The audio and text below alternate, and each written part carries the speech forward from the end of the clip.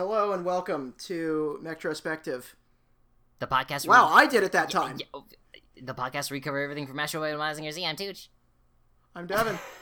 Oh my god, we're back.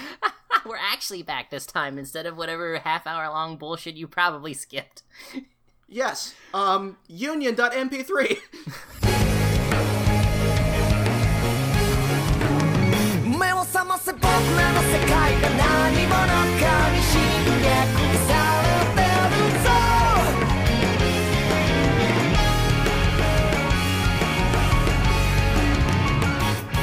作り物のよ Hell yeah! God, Okay. I was so lukewarm on that opening because I wanted the Gridman theme so badly.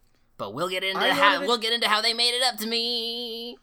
I wanted it to be a Super Robot opening.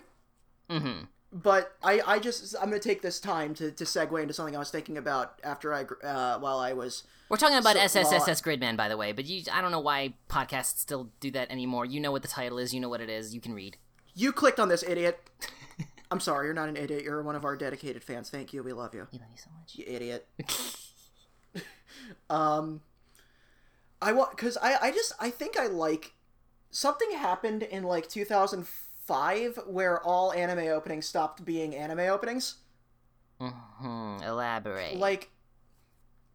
I don't know, just the style of anime openings are much different now. They're more self-conscious about being an anime opening, so they all try to kind of be yes, either more awesome or, more, It's like that one, it's some ancient YouTube video I remember watching way back in the day that I would never be able to find if it's still up, but it was literally just, every anime opening, and it was just, a clip show of, every single anime where the characters are running next to a river in the sunset or sunrise, and and all the times where the camera just sort of pans to them and they're in a non-narrative space and they're just posing for the camera, and then it shows a menacing silhouette of the villains and fucking all of the anime openings have their own fucking tropes. I'm sure there's a TV tropes page for anime openings, and there's not. Oh, there yeah. should be. I don't know. My ideal sweet spot for openings is a 12-year spot between 1982 and 1997. Yes, I agree. I And, agree. that's a sweet spot for me, because then you got all the sick ass Gundam OVA openings, you got the 8th MS Team one, or the 0083 ones, which we'll cover soon. Cowboy Bebop, not Cowboy. Well, Cowboy Bebop's opening. Fucking It's at the tail end of that era. Outlaw Stars opening. Yeah, those solid ass 90s Trigun. openings. Then you got those sick ass 80s openings. All of the ironically, Toonami's anime had all of the best openings, but in order to fit all of the CG Tom robot interstitials, they cut those openings. Yeah. They have since fixed that mistake since they brought back Toonami, so that's good. I miss Tom was cool though. Tom really set the atmosphere for what you were gonna watch. Watch. Tom made me want to watch Gundam Wing. Oh, 100%. Yeah, Tom brought Gundam to America. Steve Bloom, and in the first season, Sonny Strait, who voiced the original Tom, brought Gundam to the United States. And don't discredit Peter Cullen, who'd had those awesome bumpers. Yes, yes. Oh, I was gonna say. I thought you were gonna say don't discredit Moltar. I forgot he was the original host. Oh, Moltar can stay there on Space Ghost. But then again, you're older than me, so... That's true. Time means less after you turn, 19. That's fair. And because it's you being a couple years older than me as a child is such a bigger deal than it ever would be now. Oh, yeah, no. If we were in the same room together in childhood, I would just be like, who's this literal baby? And you would be like, who's this grown adult? And I would just be I would be sitting there and I would not stop talking about either Zelda or Star Wars.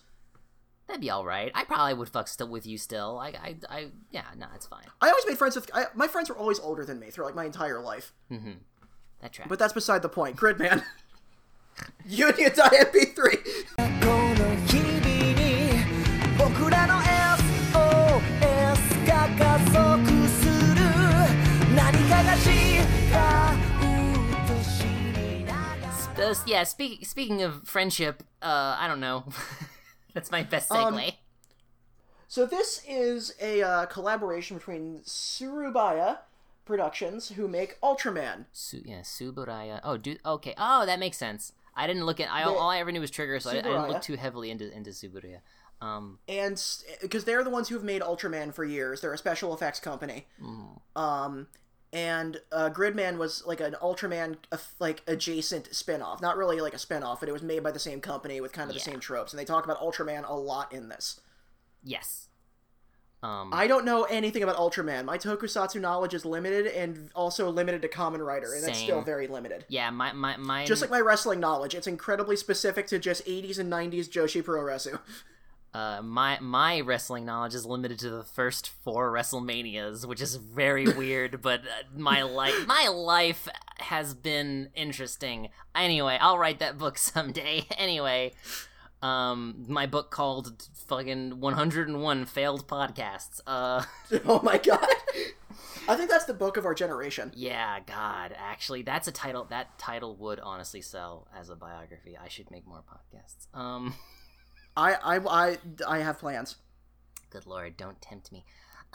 So this anime had one of the most endearing casts I've seen in a while. It was a good one. When this show first dropped, I was super, not necessarily skeptical, but I was more than willing to like not get my hopes up, just because this was so clearly not gonna just be like an animated tokusatsu series, because I like tokusatsu for all its corniness and hackiness, and I have. Oh yeah. But this isn't that. This is like, oh, we're gonna make an anime like for real, and I went, oh, sometimes anime's bad though. Tokusatsu, so, I know what I'm getting. Yeah, I could see that. But the cast ended up endearing me, and they won me over, and I like them a lot. So. We're not gonna like summarize the show in like we're gonna pretty much synopsize it, but it's like not gonna be like how we do in Votoms, where it has much more of like a linear narrative. We're not gonna remember it, so you don't have to. A lot's happened since we stopped our first season. Just all I gotta say about a lot of stuff. Like, hey Devin, what's your review of 2015? I mean, of 2016 through 2019? I'm like weighing the cons a lot. Pros: Resident Evil 2 remake, Devil May Cry 5, Death Stranding, Twin Peaks Season 3, Devilman Crybaby, having a lot of difficulty finding other good things. Star Wars Rogue One? Do you have opinions? We have differing opinions on Star Wars, and we'll talk about that on a different podcast. We have, like we said in the last in episode 0 of season 2, we have a lot of guidance. Yeah, but this isn't about Star Wars. This is about Gridman. So let's go over our 4 main characters. Yes. So we got Yuta, who is our showtagonist. I'm slightly uncomfortable with that term, but that's fine. No, I know. I said it to make you uncomfortable. I said it because I knew that term you coined would not be as nearly as fun as it was 3 years ago. I guess thanks for fucking hitting me right in the hubris. I'm sorry. I was a low-hanging fruit. Yuta's our protagonist. He's good. I would say at first I was very much like, oh cool, he's just I like him. His hair is red. He's a boy. His hair is red, so I like him slightly more. He is shonen protagonist, but the way he's handled is very like the show is the tone of this show is very interesting.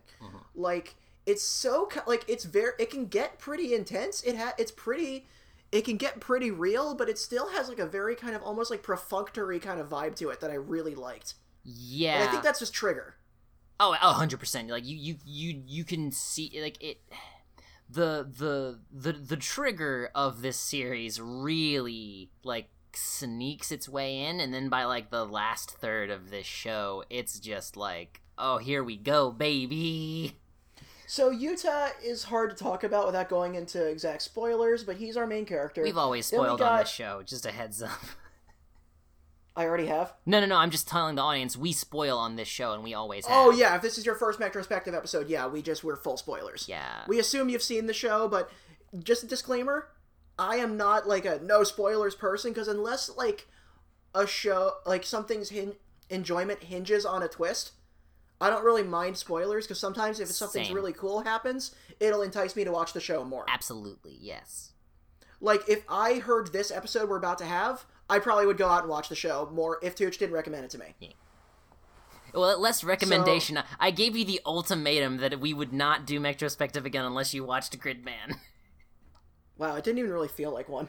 Yeah, no, well, I mean, honestly, it was mostly just to test you, so it's like, okay, if you're real about this, I'm gonna, like, these are my terms, and if you care enough, you'll do it, and you did, and it's fine, so we're doing it, it's great.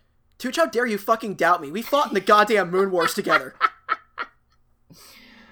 For 60 horrible minutes, we barely we flailed around in space. And we'll do it for 60 more, and an infinite number of times whenever they yank us from our past, present, or future. Listen, maybe you didn't let me down. A lot of other Devons out there did. Okay. Fair. That's a burden that I alone shall bear. Carry the weight of all our doomed timelines. You're gonna carry that weight. Anyway, let's talk about Rika. Fucking let's talk about Rika. I want to. Rika is a very good character. She's probably the most normal Japanese girl I've ever seen in an anime. Yeah, because Lord knows everybody who makes anime wants Japanese schoolgirls to never just fucking be normal girls. Fucking. I don't know anything about the reception to this show aside from the fact that Rika and Akane, who we talk about later, were very popular on websites. Yes. No, and that's the way it always goes. But that's anime. Yeah, that ain't that just the way that it goes. You don't know.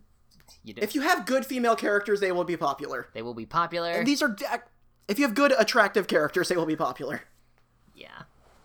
So, I really liked Rika. Once again, an understated cast. Like, there's not directly much about her besides more her. All these characters bring a vibe. They're just vibing, bro.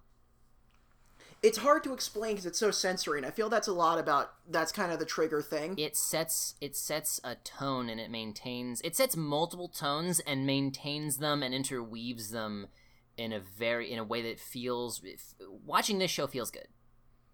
Like, Rika doesn't feel like a tropey character. Like, Yuta does, but he's a tropey character done very well. Rika feels just so refreshing for just being a normal-ass person. Yeah, and not in that way, not in that anime way where just, like, I just want, like, they're just shrugging amidst, like, a big alien attack. Like, I just wanted to have a normal, the fucking Dante Graves. My Nichijou is ruined. Like, fucking my Dante Graves, I'm not supposed to be here today, ass. Like, no. I gotta pilot the Gundam, the White Base is under attack, and I'm not even supposed to be here today! Yeah, prom's tomorrow! Oh, jeez. What? I saw Clerks again recently.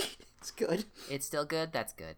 I just had the thought of, like, what would, not a mecha made by Kevin Smith, because 2019 Kevin Smith is not 1990s Kevin Smith by any stretch of the imagination, but yeah. I thought I'm gonna spend the rest of the week now probably trying to think of, like, what does a mecha show look like with a Clerks vibe? Oh, fucking Patlabor, but nothing ever happens. So Patlabor. Yes, but, like, even less happens. They literally never... Okay. Oh, that's the thing. Okay, so you know how, like, they never leave the store? They never get in the robot. That's what people accuse Patlabor of. Like, hardcore mecha people usually don't like Patlabor because they're like, there's like 10 minutes of robots in all of it.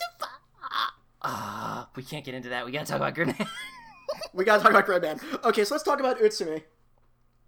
Utsumi has, like, the kind of the least amount of agency in the show, but I like him the most because he's the nerd who I relate to, who's like... Yes. He's an Ultraman nerd. And again, like, it's, like, all these characters, you can summarize... all these characters are easily summarized in a way that don't do them justice, and it's not even necessarily that there's more to them, but they're utilized and written. It's really, honestly, that's what it is. It's the writing. This is some of the best character writing that I've ever seen. Well, let's talk about the writer. Anime, yeah. Because I looked at some of his credits. Yes. He wrote Keiichi Hasegawa.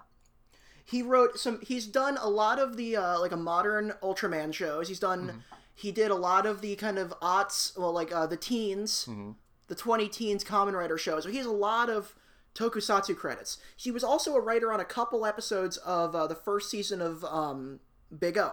Ooh, and Devil Lady. He did the anime of Devil Lady. And he did 2003 Astro Boy. I love the openings. Yeah, I love the openings of those. And he did the Guy King remake.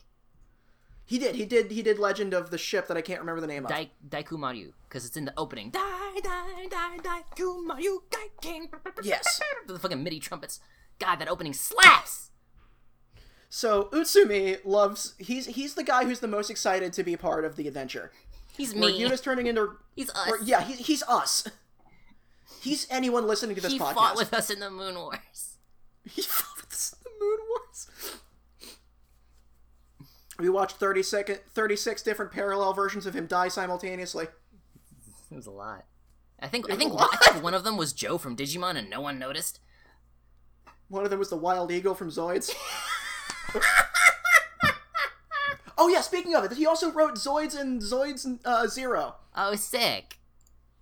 He wrote the first 2 Zoid shows, which are the ones that only people in America, that the only ones people actually know. Yeah, well, there was also Fusors, which no one watched. Exactly. You didn't even know about it. That's how few people watched it. It was late era Toonami. It was bad. No one cared. It was like when Tom got the face. really bad. Yeah, when Tom had a face. Ugh. And Toonami stopped being cool. Let me just pull a Transformers movie 2 Optimus Prime. Give me your face. Just rips it off. So let's talk about the Neon Genesis Junior High. Yes. Because these weirdos are my favorite. Mm-hmm. Samurai Caliber is hilarious. He's very good. He feels like a Pokemon gym leader everyone would want to fuck. Yes. And maybe I'm just saying that because I'm deep in Sword and Shield, but yes. Then there is Max, Veet, and Boar. Anything you want to say about them? Aside from the fact that every character in this is a Transformers Gajinka, apparently. It's specifically the Shattered Glass toy line only continuity. This series was made with love by people who love, I think, everything except Gridman. And that somehow worked out. Yeah, I don't know anything about original Gridman. Yeah, same. Let me summarize the first episode of Gridman. A couple teens find junk in a basement. I forget whose or where's. It might have been a pawn shop for all I know. And then like some virus kaiju, basically that one angel from that one episode, one-off episode of Evangelion. Yeah. But they fight that angel every week. And it's a monster, and it's a big goofy suit monster in the cyberspace in Reboot in the mainframe. And they type on their computer and send Gridman in there to fight him, and it always manifests in some specific problem in the real world. But this was the early 90s, and no one knew how computers worked, so it's just magic. One of the problems was like he was the monster. Well, did Arthur C. Clarke saying that any sufficiently advanced technology is indistinguishable from magic? Yes, and it's true for Gridman, because what ended up happening was... I had to say that quote to sound really smart, Tooch. I need those I need those likes on Reddit. Big brain, huge dong, let's go.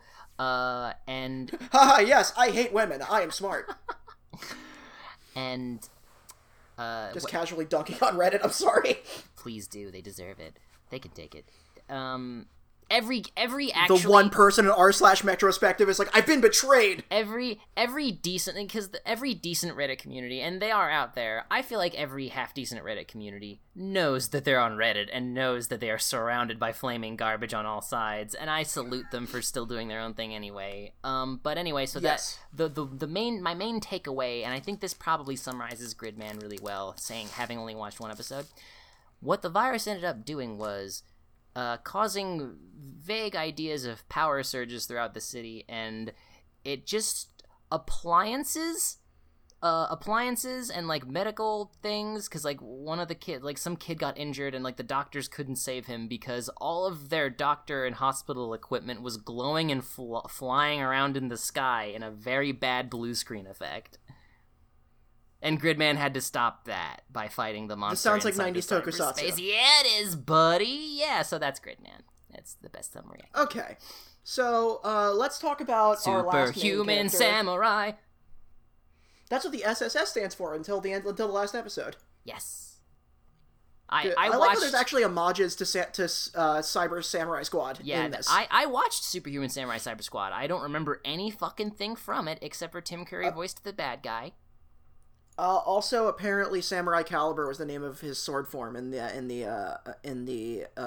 American version. That's pretty good. Yeah, I remember. So... I remember renting VHSs of it. Wow, we're old. Half our audience doesn't even know what a VHS tape looks like, or how to rent things. That you didn't? You mean you didn't just go on to like your smart TV with your smart remote, or if you lost your remote, you could just use your smartphone and just watch it instantaneously while having 40 separate different subscriptions for every different company? Because we're in dystopian hell capitalism? No. So Akane. Speaking of dystopian hell, Akane Shinjo. So, by the second episode, I blinked, and in my, I label characters in my head sometimes, and the one that came to me, which I think is just me reading the internet, is she is controversial waifu. Yes, absolutely. Yes, I think or problematic waifu. Problematic waifu, but not for the reasons that most problematic waifus are problematic in 2019, which is just someone wanted to try to make Vriska again. I'm not even joking. Everybody making cartoons is a homestuck now. Welcome to hell. Welcome to hell. Welcome to hell. Catra. Welcome to hell. Catra's great. Listen. Anyway, we're not talking about She-Ra. We're not. We're also not going to talk about Voltron because it's not a mecha show. That's my. Yes, I agree. Voltron was not a mecha show. I gave that show 4 seasons. I gave that show 1. I should have. The first season was pretty good, and I'm glad I did. And I'm glad I didn't go past it. Yeah, no, fine. The problem is it has its moments, but those moments are so few and far between, and that's all I'll say. That's all we can say. Akane. So before we go into the plot, controversial.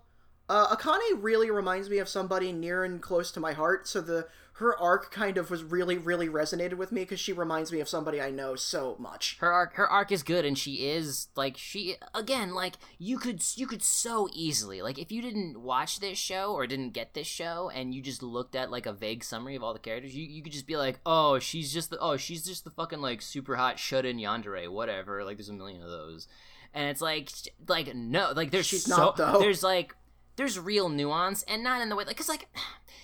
I'm a firm believer in the subjectivity of media, just like you are a firm believer in the subjectivity of literally everything else around us at all times. There is no such thing as objectivity. Yes. That's my worldview. I agree. Unless you're a Nazi or a pedophile, then you're wrong. Yeah, of course.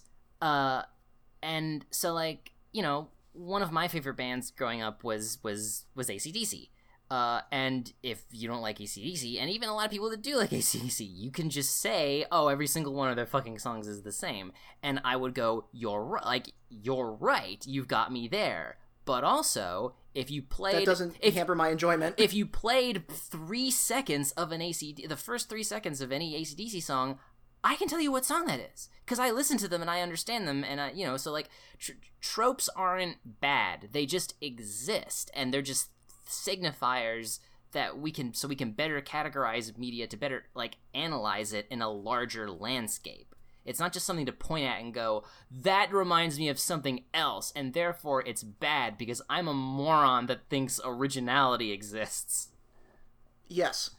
I mean, like, Hideaki Anno literally said that Evangelion is Ideon meets Devilman. Mm-hmm.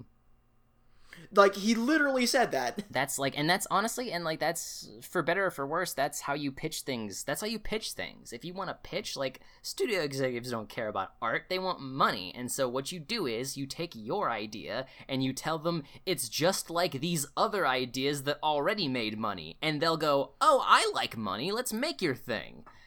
I'm pretty sure that's how Dilly Villeneuve pitched his new Dune movie that's coming out in like a year. Mm-hmm. I'm excited for that. I want to see... I liked Blade Runner 2049. We'll talk about it. I can't wait for the Sleeper to awaken. And yes, I cannot wait. I like Dune. But, he pitched that as, this is Star Wars for adults. And then he literally went and said that as advertising that his Dune will be Star Wars for adults. Dragged! Oh my god, that's so good. I love that. Yeah, but like, so Alien was pitched as Jaws in space. Yeah, it works. Like, I'm pretty sure fucking... Imagine if Jaws every 2... slasher movie was, it's like that other slasher movie. Mm-hmm. Imagine if... Well, it was like, it's like Halloween. It's like Halloween, but we're gonna have more tits and blood. It's like Halloween, but we're gonna completely miss the point of Halloween. Said every slasher movie ever. Anyway, speaking of slasher villains, Akane. So... I guess to talk more about Akane, we need to get into the actual plot of the show, which we somehow managed to not talk about for 26 minutes. That's fine. So Yuta has no memory of who he is, just wakes up in front of this junk shop owned by Rika. Mm-hmm. And she's kind of just like, this is weird, like, I'll take you to the hospital, like, you're in my class, but I don't really know you, like, who are you? What is this? Which is, she doesn't have, like, I can't believe this is happening, or, like, I'm so along for this adventure. She's just kind of confused, like a person would be. Which I loved. Yeah, no, like, that's the thing, right? Because it's so weird. I can't, like, I honestly didn't have this take until you started talking about, like, the weird atmosphere of the characters. Not weird, but, like... Yeah, it's so chill. It's chill. They're really just They're just fun. They're just kids. They're not deep characters, but they were my friends, and it's weird. I never say that. Yeah, no, it's really good. And I think what it is because like there's plenty of anime and plenty of stories about just like normal ass kids having a normal ass time, even under strange circumstances. This trio of people are in almost every toku show. But I've never seen them. I've never seen characters written like this in something so genre heavy, right? Yes, it's so there. Are you familiar with the 1950 something Western High Noon? Probably. It's like a seminal classic Western. The movie's only like an hour and 15 minutes, and the movie's in real time. Very simple plot. The sheriff of this town is moving. He just married a Quaker. He has to renounce violence forever. But Frank Miller, the old bad guy, who he put away in jail, is coming back to town to kill him. And nobody's going to help him stand up to this guy. So he has to face him alone and his whole gang. And the entire movie was kind of like a statement on McCarthyism. Nice. It's a very good movie. It also has like It also has this woman, I forgot her name. She's a Mexican actress who was the first woman of color to ever win an Academy Award and a Golden Globe. Damn. And, but yeah. And I talked to my aunt about it, because my aunt's a big fan of old cinema. Like, any movie made before 1960, she's seen. Like, if you ask her who her favorite actor is, she'd say Clark Gable. Oh, dang. That's... Like, Gone with the Wind is her favorite movie of all time. She knows old, classic, golden age Hollywood stuff. So I was talking to her about, one of my great aunts, I was talking to her about High Noon, and she used the term gentle deconstruction. I like that. And it was the first gentle deconstruction of the Western genre. And I took that, because then you have the more cynical spaghetti Westerns and then the revisionist Westerns that are, like, way more like, no, the West was a fucked up, horrible place like it actually was. Yeah, like, there's the for me, the eras are separated in, like... Man, I just watched Clint Eastwood kill a bunch of dudes and it was awesome, pivoting hard to, I just watched Clint Eastwood kill a bunch of dudes and I feel really bad about it. Yeah. Well, I just watched John Wayne kill a bunch of white people dressed as Native Americans, then the Clint Eastwood too. Yeah. Well, for me, it was like, I just watched, like, it's the Dollars trilogy, right? It's a fistful of dollars for a few dollars more, and then hard crashes right into the good, the bad, and the ugly. I love Westerns. But anyway, so I feel that way about Gridman. Westrospective. So, Are we gonna do Westworld? The first season was good. That's what I've heard. I'd like to. I want to do the old Westworld. Oh man, yeah. I want to do the Will Smith iRobot because I saw that movie 5 times in theaters. I'll do that, yeah.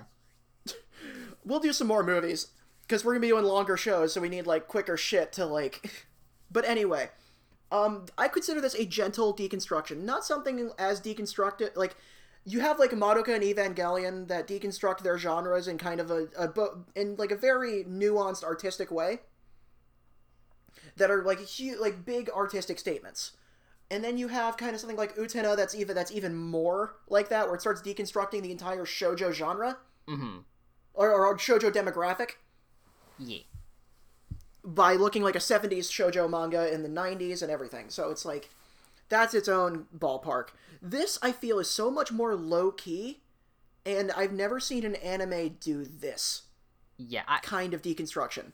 Yeah, because it's not even... Because, like, most deconstructions try to, like...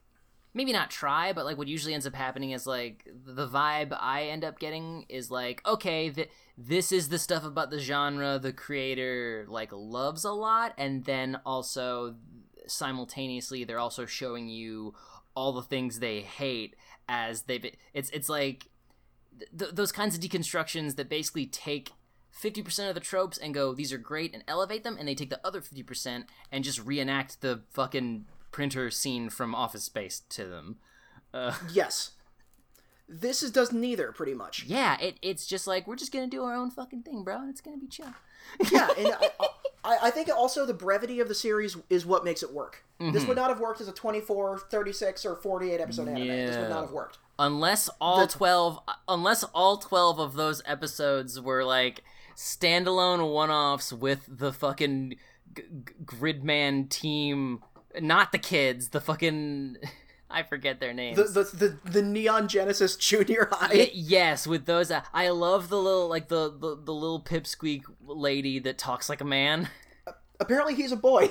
A worm? Oh my god, I love this weird gender fuck. Boar. Boar? That's their name. Their name is Boar. Borr. God, that's so good. I love them. They're my favorite.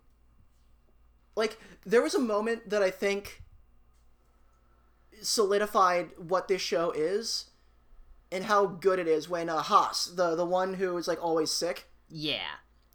...is talking to her other friend, Rika. There are 2 Rika's friends, and Rika's always running away to go do Gridman shit, and she won't tell them. And then one of them is like, wow, Rika's acting, like, really... Like, toward the end, one of them's like, Rika's always running away. She's like, and not telling us. She's, like, really suspicious. Like, do you still trust her? And then she's like, yeah, of course. She's our friend. Just let her have her own goddamn business. Like, like, you're friends with her. What the fuck is wrong? So what? She's dealing with shit. Just calm down. And that was the whole show. God, I love it so much. And, like, they even did the thing where, like, that old trope where at least one of the characters is, like, concerned about their usefulness. The nerd, I forget his name. Utsumi was just like, I can't do anything, I'm so fucking useless. But even that was never, like, given... That wasn't given the gravitas that most shows act like it deserves. If this was a different show, he would have turned into another Gridman. Yes. And believing in himself was the power to give him the power to do that. And instead, they gave it to Auntie. Yes. So, essentially, they find junk, like in the main show, in Rika's basement. Suddenly, a kaiju attacks, which, so Yuta goes to school, and he meets Akane, the most popular girl in his class, she's the one that everyone would, of course, is the one that everyone is supposed to like. She's designed that way. Uh-huh. Everything is intentional, but, like, she hands a hot dog to Yuta, which gets destroyed by the volleyball girls, who are just kind of goofing around, and they're like, oh, sorry, I didn't mean to do that. So then a kaiju attacks later down the line, and Yuta's, like, seeing Gridman on junk, and he's like, I gotta do this thing. So he turns into Gridman and fights the kaiju, but the kaiju blew up their school, and the volleyball girls died. And then after they defeat a monster, everything kind of goes back to normal. All this collateral damage is gone, but nobody remembers the volleyball girls, or like they died a while ago, like they never even lived to be in high school. Yeah, and like, everybody who dies via kaiju attack gets retconned out of existence, like for real. Like their death is rewritten in reality to have happened previously, and no one knows them. If this show was longer, we wouldn't learn about this for like 15 episodes, but Akane is just killing anybody who pisses her off. Just like the slightest. It really is just that fucking like a 12-year-old playing Fallout 3 of just like, I don't like talking to you anymore.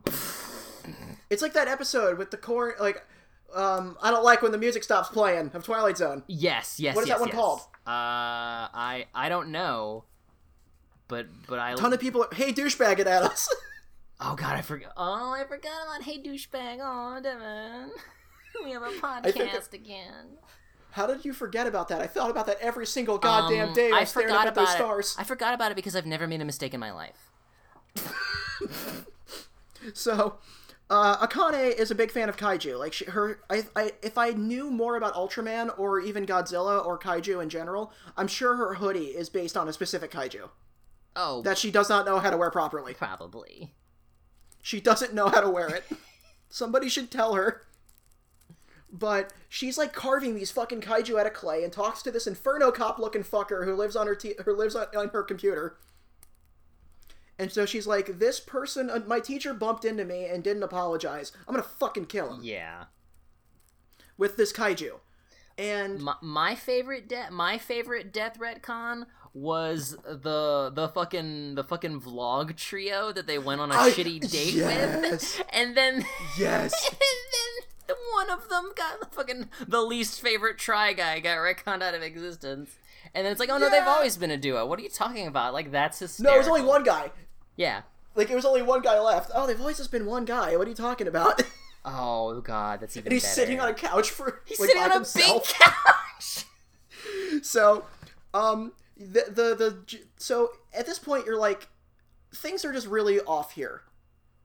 Like, everyone, like, people are just kind of accepting kaiju and, like, all this weird shit in, like, a really, like, wow, that's cool kind of way. Like, no, there's no panic in the street. There's no, like, this area is under control by the government. Please escape to evacuation shelters. We have a kaiju drill. It's like, oh, hey, cool. Whoa, is that a kaiju? What the fuck? Like, is that a guy? Yeah, everybody freaks out, but the same way you would freak out if, like, the news was just like, there's a crazed driver in like a Hummer. We're driving on the wrong side of the interstate. Like that kind of like panic. Where it's just like, oh god, I hope everyone there is okay. Like, someone should do something about that. Anyhow. So, that pretty much is how the first half of the show goes. Just somebody pisses off Akane. She sends her kaiju after them. Alexis, the guy on the internet who looks like Inferno Cop. Yes. Instant abreaction. Turns them into kaijus.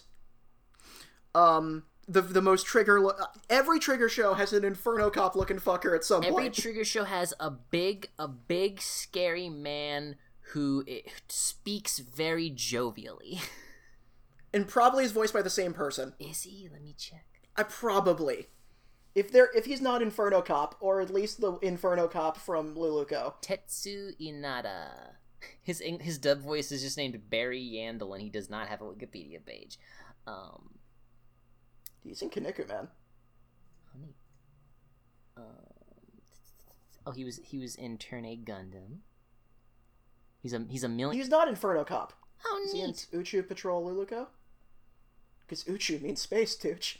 Oh, he's probably the Inferno Cop equivalent in Luluko. Yes, he is the Over-Justice Director General. And he's Harry Ord. Oh, so that also means he's Gamagori. Oh, good. I'm glad. He's Gamagori in Kill la Kill, yes. Because I knew Gamagori was Harry from Turn A Gundam. This is the Turn A Gundam kind of deconstruction. Oh, he's somebody in Dorohedoro. Oh my god, Dev in Dorohedoro. I need to read that. I need to read it. Same. Let's read it together. Book club. Yeah. So that's how the first half of the show goes. If this went on any longer, you'd be like, this is Monster of the Week. And then suddenly they hard pivot and they're like, okay, now we're gonna like formally introduce the deconstruction that you've been like craving craving, and also you've noticed if you ever have paid attention to art in any capacity beyond the surface level. Yeah. Like, I started thinking about this the episode before they told me, because I'm a smart guy. Just because I enjoy stories like this. Yeah, no, I knew shit was I knew shit was gonna be fucked in some way. What mattered to me the most was, like, one, is it gonna be paced well, and when the reveal happens, is it gonna just feel like a totally out of nowhere Deus Ex non sequitur? And two, regardless of that, am I gonna like it? So they introduced the weird girl who looks like the frog girl from Academia. Yes. Kaiju, Shoujo, and Soleus. And she never shows up again until the end. Yes. But she essentially takes Yuta aside, who still has no memories, and is like, hey, the world you inhabit isn't real. This is all kind of like a hallucination simulation, and Akane's real, but this is entirely built around her. This reality is, like, built by her. She rejects her reality and substitutes her own.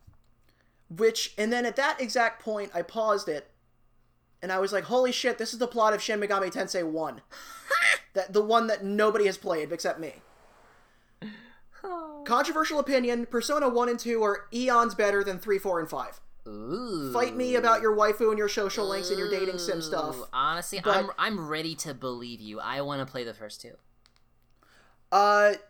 Yes, I will tell you. So, Tooch, do you know the plot of Persona 1 at all? No, I have I have half sentences in my head, probably from when you've broken them down for me more than once years ago. So, briefly to summarize the plot of Persona 1. You are in high school, because Persona games are always high schoolers, and you have a friend in in your class. She is in the hospital. Her name is Maki, and she's, like, terminally ill. Mm-hmm. She's, like, very sick and has been missing for most of the year. Her mother works at this top secret... She works at NERV. And Gendo is doing some sort of apocalyptic doomsday experiment that you guys have nothing to, like... You have no relation to this plot. That's just happening in the background. So the main characters are like, we're going to go visit Maki in the hospital and wish her well, and one of your party members has a crush on her. Mm-hmm. So you team up with your party, and suddenly... there's this big cataclysmic boom explosion coming from Sebek's headquarters, where the main guy wanted to create a universe around him where he was God. But Maki, the twist of Persona 1 is that it was Maki. So when you meet Maki in the game, you suddenly meet, like, an idealized, beautiful, like, healthy version of Maki. And then there's, like, an evil young kid version of Maki, and then another one, which are all, like, her id, ego, and super ego. And you find out the crazy world where you're fighting demons and everything is actually the universe as presented by her psyche. Oh. And so, watching Gridman, I was like, holy shit, this is Persona 1. That's what I kept thinking. Because, so it's revealed to you, and everyone kind of takes it interestingly. They're not like, no one has like an Evangelion existential crisis. Yeah, there's no fucking fisheye lens moment. Is there? No fisheye lens with piano. Yeah. There is some Evangelion-ass music in this, and it's great. Yes. And Gridman kind of runs like Eva 01, so that made me happy. Yeah, I love a good lanky son of a bitch. So they meet the junior high school guys aren't really too important to the plot. They're more just like Gridman helpers. Yeah, and who have some really, really wacky hijinks that I love. Yeah, because it's so like when they first showed up, I thought, okay, this is one that maybe it's not an intentional deconstruction, but I appreciate it as deconstruction. When I first saw them, I'm like, they're the guys that are gonna fucking know everything, but they don't want to say, and then the only excuse they'll give is just like, you wouldn't have believed this until it was time. But like, no, they also have amnesia. Yeah, they only have a vague understanding of what their job is, and they don't really know why or how. Their whole thing is so funny because of just how useless they are. Oh my god. They are utilitarian. They are utilitarian to give Gridman forms, and that is it. And they have some sick-ass transformation forms. Like, there's a new form, like, every episode. Yeah, they are the only reason that this show counts as a metrospective. Yeah, technically. This was almost a guidance. Yes. I almost fought Tooch about that, but I didn't. I thought you would. I thought I would get some pushback, and I would have to be like, nah, look at this. I was going to do that if I didn't enjoy it. Yes. But I did. And so that's essential. So then we're going to cut towards kind of the end, because things are starting to wrap up, where Akane starts actually, like, pretty much becoming a real villain. Yes. We got to introduce one more character, though, who we forgot, is Auntie. Auntie, yes. I mentioned He him. looks like either, like, a Digimon or, like, a Yu-Gi-Oh villain. He looks like a Digimon Gajinka. He does. So and then he turns into Gigan. Yes. And he pretty much turns into Gigan, but with hands. And he can copy Gridman's abilities. And Akane makes him specifically to kill Gridman. But so she's like, okay, kill somebody else. He's like, no, I kill Gridman. And she's like, fuck. Oh man, I fucked up the coding. I can't. But he's the Vegeta. Yes. He's Vegeta. It's not like he's if Vegeta was a jobber, or more of a jobber than Vegeta already is. Oh, so Speed of Sound Sonic. Yes. But unfortunately he's a child, so I can't have a huge garbage idiot boyfriend boner for him like I do with Speed of Sound Sonic. Who hasn't shown up in the manga in a minute, and I miss him. So Auntie eventually becomes Grid Knight. Yes, that was so good when that happened. I was like, yes. All I know about Grid Knight in his brief appearances is that he does some killer Frankensteiners. That's like all he does is just fucking rip his legs around people's heads and slam them to the ground. Good. He does like 3 Frankensteiners and a Hurricanrana, and I'm like, wow, you really do like your high flying lucha libre wrestling moves, Auntie. Yeah, I do too. So, we're at the end of the series now, because once again, this isn't a show we really need to play-by-play. This was more sensory. Yeah, this is basically us saying, watch it, here's why. Yeah, this is a show that's harder to talk about in the way that we traditionally do, but I feel we got to approach it loosey-goosey like this fucking show is. Mm-hmm. So at the end, it's revealed that Gridman... So this is actually, like... Can I ask how... I'm going to say this how I interpreted the ending. Yes. And you can tell me if I'm wrong or stupid, or both. Okay. So, everyone is all like... This is where they kind of have the despair Event Horizon. Mm-hmm. Like, everyone's like, we're not really real. Akane trapped everybody in, like, an ideal dream. Like she is. Where, like, Akane's flirting with Utsumi because, Utsumi really has a crush on her. Rika and her used to be closer, and it gets really, really gay. And then Yuta has, like, an actual friendship with her, and it's like... And they're like, yeah, I'd like this, but this isn't real. This is not, like, organically happening. I'd like to have a relationship like this with you, but you're not letting that happen. And they break out of it, which was, like, that was the most trigger thing in the entire show, I thought. Like, yeah. Tonally. Absolutely. Like, that reminded me straight up of just, like, the best moment in Gurren Lagann. Which we will cover. Oh, 100%. That, I don't want to spoil Gurren Lagann yet, or you know what I'm talking about. If you've seen Gurren Lagann, you know what I'm talking about. Sure, let's not spoil it, but also, I think the statute of limitations on Gurren Lagann has passed. I think people who haven't watched Gurren Lagann It's the part where now...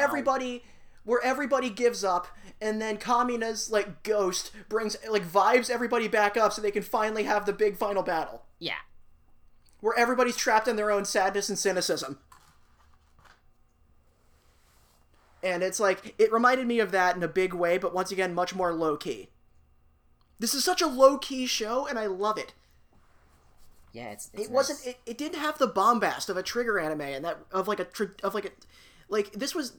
It's not as loud as Kill la Kill as much as I liked Kill la Kill. Kill la Kill was very in your face, very loud, very fucking late '90s toy commercial. In a good way, but this show wasn't that, and I loved it. Not until the very last fucking battle with Alexis Carib did I see anything Trigger-esque.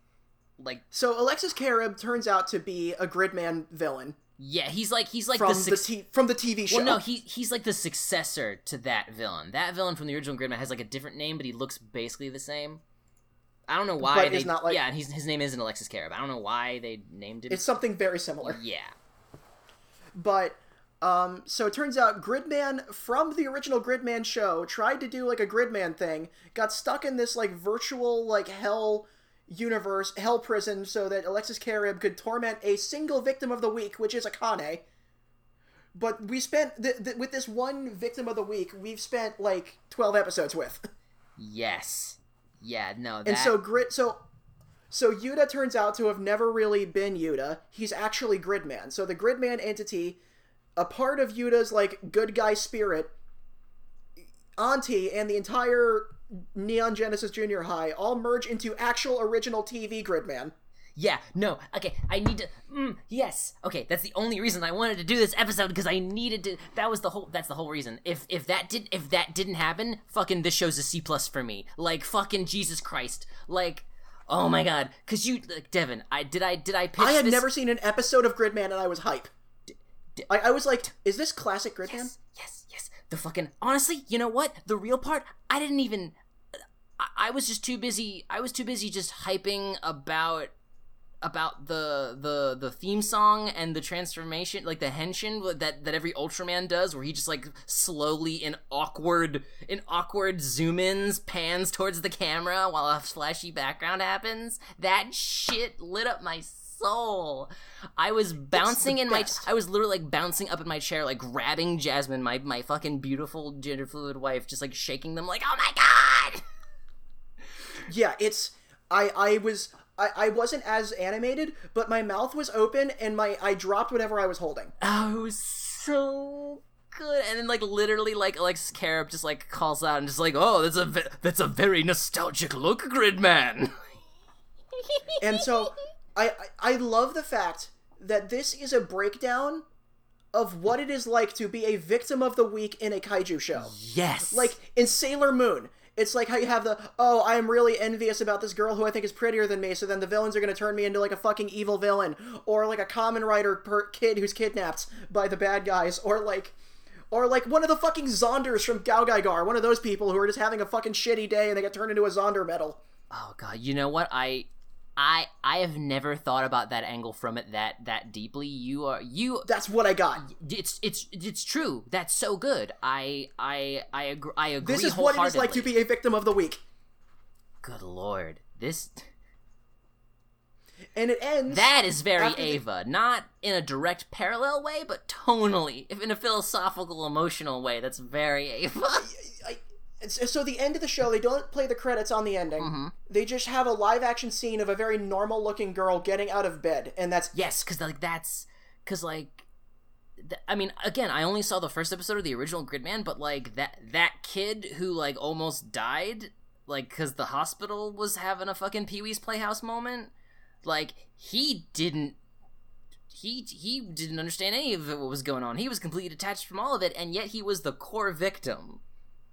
Yeah, people don't ever talk about the victim of the week, because that's a core part of this formula. Yeah. That's so good. The Sailor Moon Tokusatsu Magic Girl formula. I think in Mecha and Magic Girl it happens more than Toku shows, but it's also a thing in Tokusatsu. It's just that in Kamen Rider, usually the victim of the week ends up dead. Yeah. Where, like, in Kamen Rider Kabuto, it's all, like, Invasion of the Body Snatchers. Yeah. Which is why that's the best Kamen Rider show. I should watch that. We should watch Kamen Rider. I won't ask you to, but in the interim, while we were on the Moon Wars, while we were stuck on the moon, the only thing to listen to was the fucking DuckTales Moon theme, yes, or Goodbye Moon Men, which I never want to hear again in my fucking life. But the only thing, well, not the only thing, but like one of the things I watched was literally all 98 episodes in both movies of the original Kamen Rider. Yeah, I've seen the only Showa era series I've seen to completion is Black, which is my favorite Kamen Rider besides Kabuto. Yeah, and like you definitely don't need to watch all original Kamen Rider, but there's way more watchable episodes than I thought there'd be. That's how Toku is. I have friends who are going through Ultra Q and Ultraman right now because they're deep into Hideaki Anno and they want to like pick his brain. Yeah, just before Shin Ultraman comes out, which I'm hyped for. Did you know that that show Blue Blaze is based off the manga? It's a live action show about this one manga artist and Hideaki Anno is a character in it. Yeah, I remember that. I want to do that. It's a really good show, and there's a scene where they all go to a public bath, and apparently to this day, according to a manga also written by Anno's wife, to this day he still does this, where he will just play Ultraman in these public bathhouses. Or he'll get somebody else to be the kaiju and he'll be Ultraman. Oh my god. And they, like, move around in slow motion and, like, slap each other. And he's, like, fucking 60-something now and still does this shit. I fucking love that man. I love Hideaki Anno. So, that in itself was Gridman. And I give this a hard recommend. Yeah. Since, like, A to F scale shit is as ineffective in grading students as it is grading art.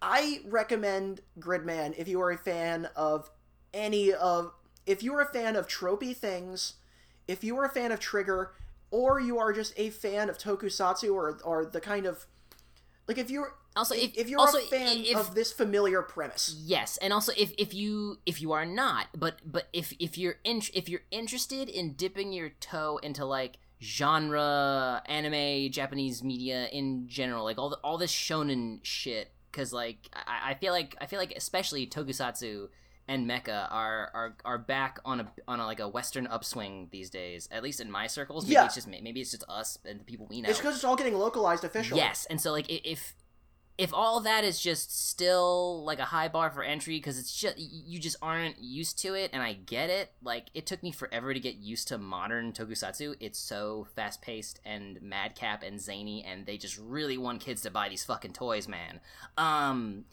Nobody does capitalism like Asia. But if you want to dip your toe into it and, like, get it, if you want to be able to get it, Gridman is 12 episodes, bingo bango. You will like it, and even if you don't like anything else, you watched Gridman, and that's good enough for me. Yeah.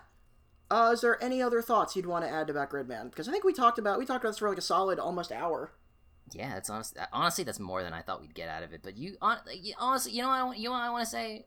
I'm glad you watched it and talked with me about it, because your perspective has broadened.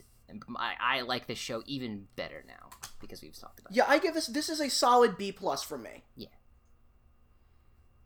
Like, if I have to give it an arbitrary rating, just because, like, I don't know. Letters aren't real.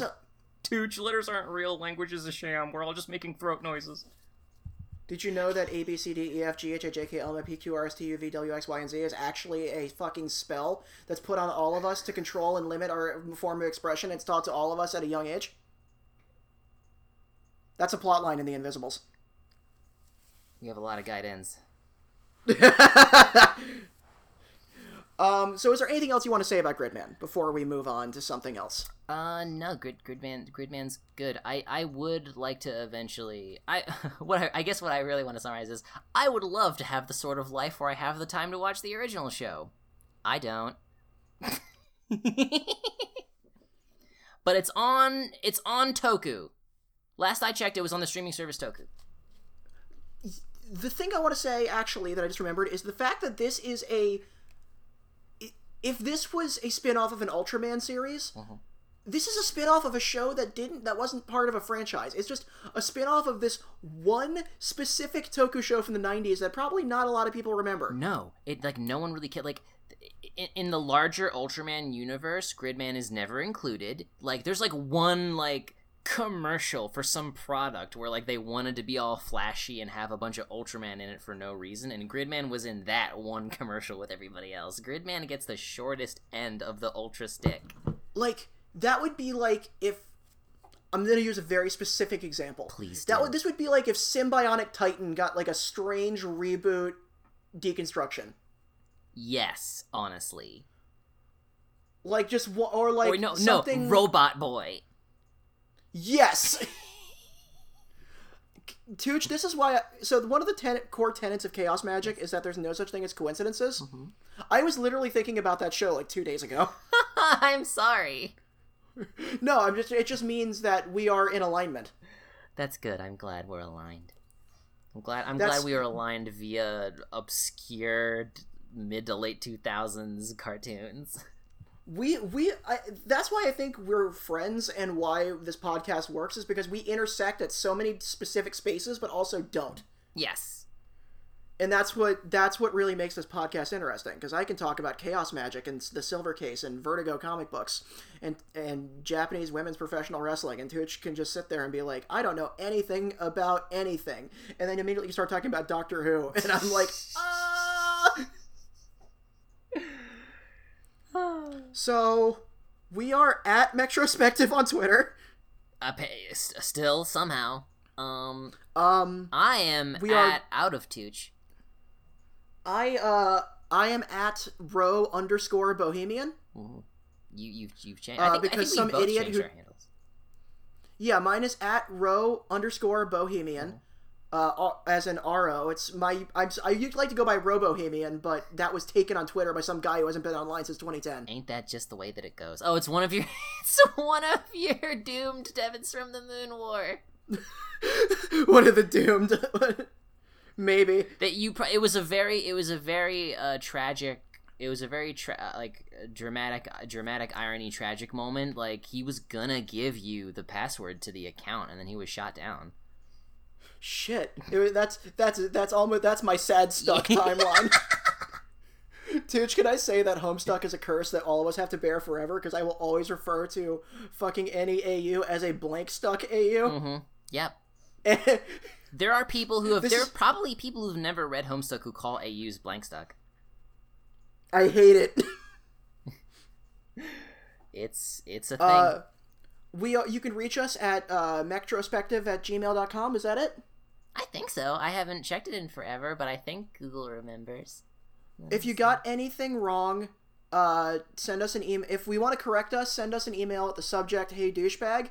All and any emails are welcome. Just please, if you're going to correct us, just put it, "Hey douchebag." Be nice. Do we have any? We don't have any emails to read. That'll happen soon, I hope. But yeah, thank you for listening. We are back, and we are still unsure what our release schedule will be, but hopefully we'll have figured that out by the time you're listening to this. Yeah. Did we have a sign-off? I don't remember. No, I think we would just stop talking, then trail off into the ending music. Oh, yeah. I feel like we came up with one at the very end of the first season, but I forget what it is. Something about us crying. Like something makes us cry. I cry at robots. That might have been it. We cry at robots. We cry at this show. Did this show get a tear out of you? I got watery. I didn't cry. I cried, but I cried out of hype. I had hype tears. I had solidarity tears where I was like, this show did everything it set out to do, and I am proud of it. Yeah, this show did everything I wanted and more. Like the kind of the tears of watching your son do like a fucking like slam dunk at a basketball game, and you're just like, fuck yeah, that's my kid. Heck yeah. That's the good dad tears.